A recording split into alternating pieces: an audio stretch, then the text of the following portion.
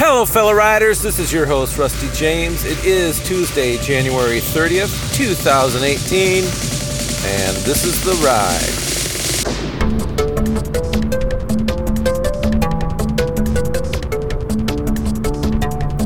Well, I thought I'd get back together with you quickly after yesterday's podcast. I know it went kind of emotionally deep, but as things are, sometimes that's just how it goes. And I pray that it did what it needed to do. Today, I don't have a whole lot of time, actually. I've been listening to Romans on my mobile app, my Bible Gateway. I don't know, just had a inspiration to lay down a little bit of good word today. And it has to do with hope. I think after yesterday's podcast, we can be focused so much on sin and how to escape it. And thank God that Jesus Christ died on the cross and paid for our redemption. But we can be so focused on that we forget the hope that's been set before us. Do you know that life is worth living? It's not just a nice little line from a famous song, but life is worth living. And there can be hope after a dark period in your life. In a spiritual sense, it's like the rising of the sun. Isn't that the best feeling? I don't know about you, but I really enjoy having sunlight on my face. Being in the darkness is no fun, but having that light shine on you is a good feeling. And somehow that light keeps on shining. And I want to be hope for you today. I want to remind you that Christ has put life in your bones. He has put life in your ligaments. He has put life. You know what? God has put life into you. And I don't know if you're dealing with sickness, disease, emotional pain. But whatever it is, I lift up what you're going through right now. I lift it up to heaven right now in the name of Jesus. Lord, whatever those things are that we're dealing with, you have the power over sickness and death, over rebellion and sin. Lord, you have power, and you've placed that within us as believers. So I wield that with authority. Lord God, speak to those areas and those bodies that need healing right now in Jesus' name. Let there be hope. Let there be hope. I speak restoration in family relationships in Jesus' name right now. I stand in the gap where there is a relationship problem, a disconnect, Lord. I pray that your Spirit will fill that gap and that there will be a new life growing there, like grafting in the vine. Let there be new shoots in this time, in that relationship. I declare a healing of emotions within the individual and within the family. I command rebellion and emotional disease to leave in Jesus' name so that hope can be restored. We ask this in the mighty name, the only name above all names, Jesus Christ. Amen. Hope is a wonderful thing. You know what hope does? It creates an environment. Have you ever noticed? If you're in a situation and the hope is gone, the life is gone. The life is gone. And there's no hope there. It's very, very troubling. It's depressing. It's oppressing. I don't need to spell it all out to you. I think you know. But here I am here to bring life to the situation. I'm here to remind you That Christ didn't do what he did just to leave you. He came to earth and paid the penalty for sin so that he could be in relationship with you today, right now, through the middle and the thick of it. He's here right now with you through this thing. Do you remember yesterday I said he was our Father, had his hand out, he was holding our hand, and it's helping us get off of our place of complacency and walk with him. Sure, the walk can be difficult at times, but we have a good leader, we have a good master, and we have a good friend. He will never leave you, and he will never forsake you. That alone should give you a good deal of hope. But not only is Christ there for you, I'm there for you. The body of Christ is there for you. As I was listening to Romans today, something kind of struck me.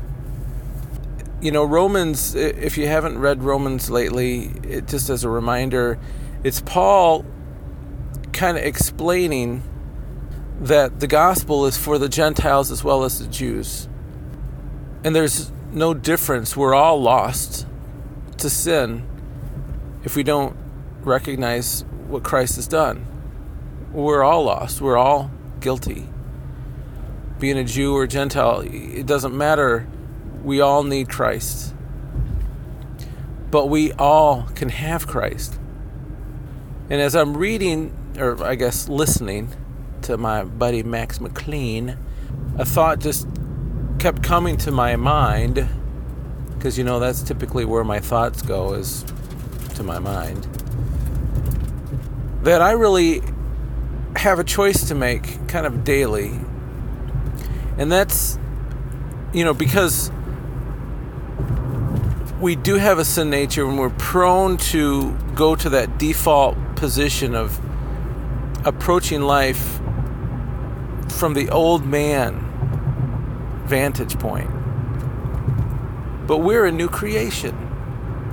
And old things are passed away. Behold, all things are new. It's that new thing that I have to wrap my brain around. It's that new life that gives me hope. When I start to feel like I'm losing hope, like I'm losing control, like I'm losing my life, like I'm losing the gains that I've gotten emotionally in life and whatever it is, I guess I was just reminded that I need to remember that renewing my mind is a daily thing. And if I don't renew my mind, hope will start to fade, because I will start to fade into that old man thinking. I want to have hope. I want you to have hope in your life. I've probably mentioned this before, but I have a distinct memory. I think I invented a new word. I have a distinct rememory. It's the mixture of remember and memory. I have a rememory where I'm probably no more than 7 years old, and it's after church on a sunny spring/summer day, and we're driving through the country. And I don't know, it's a very distinct memory. I can picture some of the landscape along this country road. This rememory, I don't remember it unless I'm having hope in my life. It's weird. Like right now, I have a really deep, profound amount of hope for my kids, for my future, for my wife, for the year ahead. And I think this hope has grown because I've been meditating on the Word of God. There's nothing else I've been doing. There is power in that Word. I'm telling you what. Anyway, being in that Word has caused me to have a hope growth. And when that happens, I have this memory of that spring, summer day. And it's perfect. And I don't know, but that would have been about the time that I accepted Christ into my life, now that I think about it. But that day, it might not be the day, but I'm constantly drawn back to that day because there was something going on in my spirit, in my heart, that made a Remembory, and I come back to it.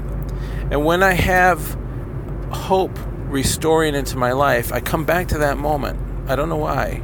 I think it's because that might have been an early part of my development when hope really was strong. And maybe what's going on is when I have hope rise up inside of me now as an adult, it triggers the same emotions that I had at that point. I'm glad I have that in my history, in my Remembory. And I was talking to the kids the other day, and I kind of felt bad for them because recently I've been listening to some songs that I remember growing up during my teen years. And I just love hearing them again because it takes me back. It kind of puts me in my mindset back then. I don't know, it feels like it's a good mental exercise to be able to change your vantage point and kind of go back and, remember things how they were and then appreciate how things have gone, or maybe even challenge yourself as to how you can do things better, this next phase of life. But whatever, I was talking to the kids and I kind of felt bad that, they didn't listen to a lot of radio and they didn't have a lot of music that would define early moments in their life.